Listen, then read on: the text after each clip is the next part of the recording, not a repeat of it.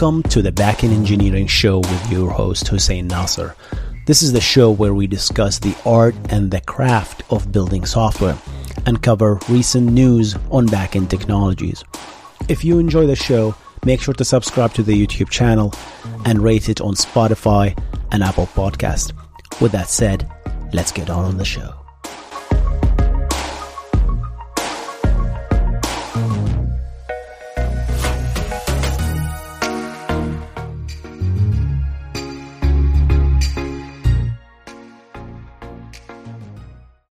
This episode is brought to you by Shopify. Forget the frustration of picking commerce platforms when you switch your business to Shopify, the global commerce platform that supercharges your selling wherever you sell. With Shopify, you'll harness the same intuitive features, trusted apps, and powerful analytics used by the world's leading brands. Sign up today for your $1 per month trial period at shopify.com/tech, all lowercase. That's shopify.com/tech. So a group of researchers from University of California in Riverside and Tsinghua University sat down and found flaws in the current implementation of the DNS system, that the domain name system that basically we ask the DNS for a domain and returns back the IP address. That's the function of the DNS. They sat down and came up with around 2 or 3 types of attack that they called side channel. Is that what they called it? Side channel attack DNS, and they named it SAD DNS. Kind of clever name. And in this video, I want to go through this and discuss it and show you the cleverness behind this attack. So Cloudflare took this paper, summarized it right here. I'm going to reference the Cloudflare article. I'm going to reference the actual paper for you guys if you want to go through it. But I'm going to go through all these points one by one and go through how do they figure out a way to poison the DNS, which is very, very dangerous. Let's just jump into it. So DNS basics, that's a section where it tells you a DNS is a server that you can spin up, and you ask it a question, given a domain name, and it returns back an IP address. So human can communicate to website, to servers, without needing to know the IP address. That's the function of the DNS. For the longest time, people figured out a way to spoof DNS queries. Why? Because DNS, when you send a DNS query, it's a UDP packet, which has a source port, a destination port. The destination port is always the DNS server port, listening on port 53 by default. And it has a question, right? This question is, what is the IP address of google.com? Okay. It also has a unique 16-bit identifier called the query ID or the transaction ID. And that is just a unique way to identify that question. And you guys, you might ask, why do we need that? Why don't you just send a packet and then synchronously wait for it to come back, and you will know that this is the answer for you? No, UDP is stateless. We have to add some sort of a state transfer, just like we did with REST, to kind of add as much information in the packet so I can identify the packet when it comes back. Unlike TCP, where you establish a three-way handshake and you have a fully stateful connection where you can send requests and you know the request that the response that comes back always belongs to the request you just sent. You know, you have a logical connection, a statefulness, if you will. So we have a query ID. So the first attack back in 2008 happened because the query ID is only 16-bit. If you raise 2 to the 16, you get 65,000 or even less than that. Anyone can sit down and literally send 65,000 packets with a cheap laptop. So that's very, very easy to spoof because I know that your port is 53. I can just create 65,000 packets and spam a DNS resolver for a response that may or may not be there. So let's say I want to fake that google.com doesn't belong to the IP address, the actual Google IP address. It belongs to moi. This particular IP address was just SADI, 6.6.6.6.6, the devil IP address. And then all I need to do is send my packets to that resolver saying, hey, by the way, the answer to your google.com query is 6666. And you might say, who asked this question? Nobody did. You're just making assumption that someone asked this question. So all you have to do is just do a query ID 1 and then 2 and then 3 with the same answer and then flood that resolver. And since the destination IP address is always 53, because that was the default port for a long time, you can poison the DNS cache in the resolver so that anyone in the future asks for google.com, it will return your IP address, and you can just create a phishing website that looks like Google and steal people's data. So that's the DNS poisoning attack. And this is basically called the Kaminsky attack in 2008. The Kaminsky attack does exactly what I just explained. And this is the diagram, guys. So you ask a question, and then you get back a response. The attacker just spam. Oh, they actually use the same IP address. That's funny. I swear I didn't look at this picture. I just made up that IP address. So they will say, hey, 666 is exactly that's the devil. And then transaction ID 4, 3, 2, 1, and up until 2 to the power 6. That's so simple to basically fake, right? So the DNS people came down and says, okay, let's solve this problem back in 2008, where they discovered, it says, let's randomize the port. It's no longer 53. It's anything. And now all of a sudden you have 2 to the power 16 plus 2 to the power 16, not multiplied by 2 to the power 16, because almost 2 to the power 32, which is a lot. It's like what? 4 billion? 2 to the power 32. 4 billion. Yeah, all of a sudden it's not so easy to fake 4 billion possible combinations. It's not easy to do that. So it became infeasible. People dropped it until those guys sat down and says, wait a second. We shouldn't drop this so easily. What if I can determine the port that I can connect to, that the port that actually sent this packet? It's no longer randomized. So de-randomize this. That's the idea. So they came up with 2 solutions: fragmentation and the INCMP error messages. And boy, this is clever. Boy, this is so smart. All right, so let's talk about the fragmentation aspect of this. This is the IP address. This is the IP packets, right? When you say you send a UDP packet, you send it on top of the UDP transform, which has the source and the destination IP, right? In the UDP, you have the source and the destination port. However, there is a feature, I guess, that nobody likes in the IP. It's called fragmentation. If the UDP packet that you send is so big, the IP packet fragments it into multiple fragments and then puts the different data into the multiple fragment.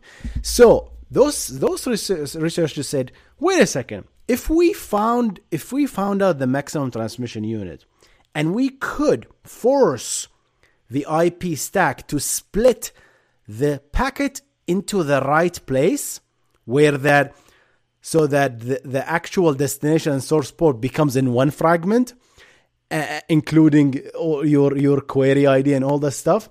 And the other packet, the other side, the other fragment will contain the answer and the other metadata. If we could do that, then I don't really need to predict the source port, or I don't even need to predict the query ID. That is the powerful thing here. So they came up with, okay, let's do that, and let's do the fragmentation attack. So let the DNS response come up with packet 1 and then reach the resolver, which has the source IP and all of that. But the actual answer to google.com, which has the actual IP address of Google. Let's fake that one because that doesn't have the source and destination. And only we change that and then we put our IP address and then we send as a fragment. So now all we have to guess is the fragment ID, which is also a short number. So let's spam the packet 2, which is the second fragment, and fake our answer, right? Fake the answer so that it's opposed to our IP address. You can see quickly that this is not easy to pull off, because how do you know first to crack that packet exactly so that the second fragment contains the answer? And how do you know if it's not multiple fragments? You don't. So that's not a very easy attack to do. But this one, boy, is so smart. You can easily code this and program this so that it's possible. Let's talk about ICMP error messages defeating source port randomization. So let's talk a little bit about the ICMP. And I had to read about the ICMP because I didn't know much about it. ICMP stands for Internet Control Message Protocol. And it's a protocol that you send a message with the ICMP message to a server. You tell me, okay, is this port open? Is this IP available? And it tells you, hey, this port is not open. This port is not open. And it's going to respond back to the source IP that you provided. People use the ICMP, they back in the maybe 90s, even more before that, they use the ICMP as a reflection attack. So they will send multiple ICMP messages to multiple servers across the world with the source IP saying, let's pick the IP address of the yahoo.com. I want to bring yahoo.com down. Okay, so they would send the ICMP message to multiple servers with the source IP being the source IP of yahoo.com, and say on random ports that we know that it's not open. I don't know, port 3333. It's not open. So what all these servers will go back, okay, this port is not open, unreachable. Let me respond back. So they respond back not to you as an attacker. They respond back to the source IP. And since the source IP is yahoo.com, all of this points to yahoo.com, and that floods the server and goes down. So that started this way. People abused it. Attackers abused the ICMP protocol for this. So people from the ICMP group said, okay, let's rate limit this thing so that, okay, if you can only send, I don't know, this much messages that with port unreachable. If you ask me 50 times or 100 times that is this port available, or multiple times from a source IP, I'll block you to avoid this attack. So they introduced the rate limiting for security reason to avoid reflection attack. And I talked about reflection attack, guys. Check out the video right here. But look how these researchers, what these smart researchers did. Look at this. They said, okay, let's assume the rate limit is 50. Okay? So I have a server with a rate limit of 50. Sweet. 50. So that means I can send you 50 ICMP messages on 50 different ports from the same IP address before you're going to block me. And when I say block me, that means the server will just decide not to respond at all. Not to respond to that IP address and not to respond at all. And that is where those researchers says, gotcha. If you don't respond, that means you reached your limit. And you might say, Hussein, what does that mean? We're going to explain it now. This is a beautiful diagram. Let's go through it. Guys, go back to the goal. What are we trying to do? The goal we're trying to do is to find out which port is open so that I can use that port in order to guess the query IDs in order to poison the DNS. That's the goal. So the goal here is, how do I find which ports are open? We cannot do TCP half opens. Server will call that out quickly and then they will block us. So what we do again, we use the ICMP message system to find out which ports are open. How do we do that? The attacker loop, okay, I have how many ports? 2 to the power 16 ports, right? Starting from port 1 to port 50. I am going to spin up 50 UDP packets from port 1, the second one for port 2, the third one for port 3, and up to port 50. So 50 UDP packet. What's the destination address, IP address? I know the destination IP address. It's the resolver that I want to poison, right? So that's fixed. What's the source port? Anything, doesn't matter. Let's fix it. 30. What's the source IP address? Let's also fix it. And I'm not going to use my IP address as an attacker. I'm going to use some poor schmuck IP address. Why? Because I don't want to freeze my attack or my IP address. I want to freeze someone else's. So we're going to use that IP address. Like, I don't know, 1, 2, 3, 4, random IP address that doesn't have to exist. Why? Because these 50 packets now, the server, let's say these 50 packets, these 50 UDP packets are all destined to 50 ports that are closed. Ports from 1 to 50 are closed. What will the server do? It will respond for each UDP packet to the shady IP address, to the spoofed IP address. Port 1 unreachable, port 2 unreachable, port 3 unreachable, port 50 unreachable. And then once you reach port 50 unreachable, the server says, wait, we just hit the rate limit. We can't respond anytime. Now the attacker says, okay, I'm going to respond from my IP address to any port, anything. Just send a message with port 50, for example. Send that message with the source IP being me as an attacker. Now, the attacker, if the attacker did not get a response, that tells me that none of these ports actually are open. And that knowledge is key. That means, okay, I didn't get a response. That means the server reached the rate limit. That means the 50 UDP packet I sent are all for closed port. Got it. And I didn't lose anything. I wasn't rate limited as an attacker. My IP address is clean. Hey, I just sent you one verification message. You don't know I'm the attacker. So I just used 50. Now I do the same thing. The next 50. Next 50, next 50. If this pattern continues, I can go through all the closed ports very easily. Now, let's go with an example where one of the 50 ports that I sent actually was open. What will happen? This is the right-hand side. So the attacker sent the 50 from 1 to 50, right? Port 1 to port 50 or any other ports, right? Just taking the same example. Let's assume port 43 is open, right? And I'm going to send as an attacker, I'm going to send 50. My source IP is this shady IP address, right? And my destination is the random, not the randomized, the sequential ports, 1, 2, 3, 4, up to 50.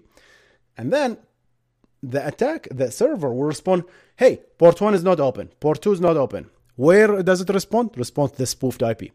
Port 3 is not open. Port 3. Oh, it's actually open. It's not going to respond. Why? Because it's open.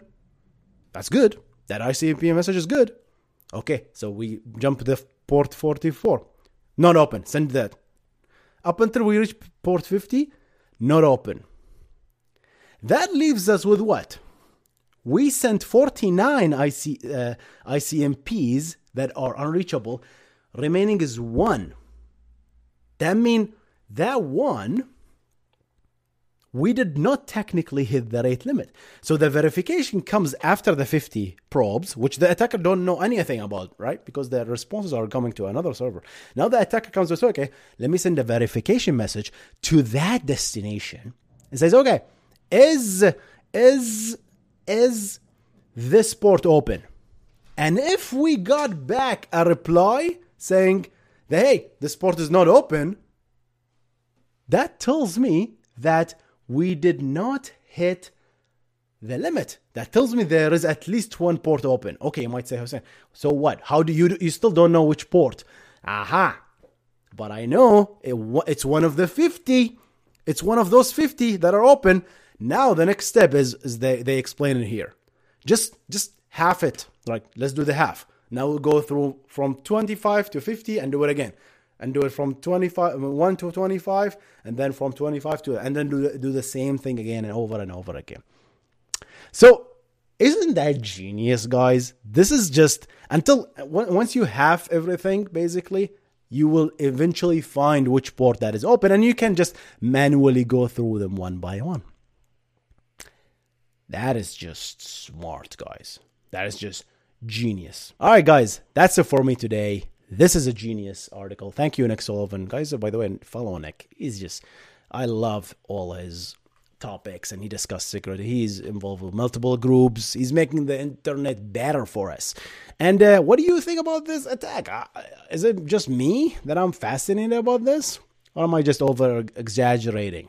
Let me know in the comment section below. I'm excited to see you in the next one. You guys stay awesome. Goodbye.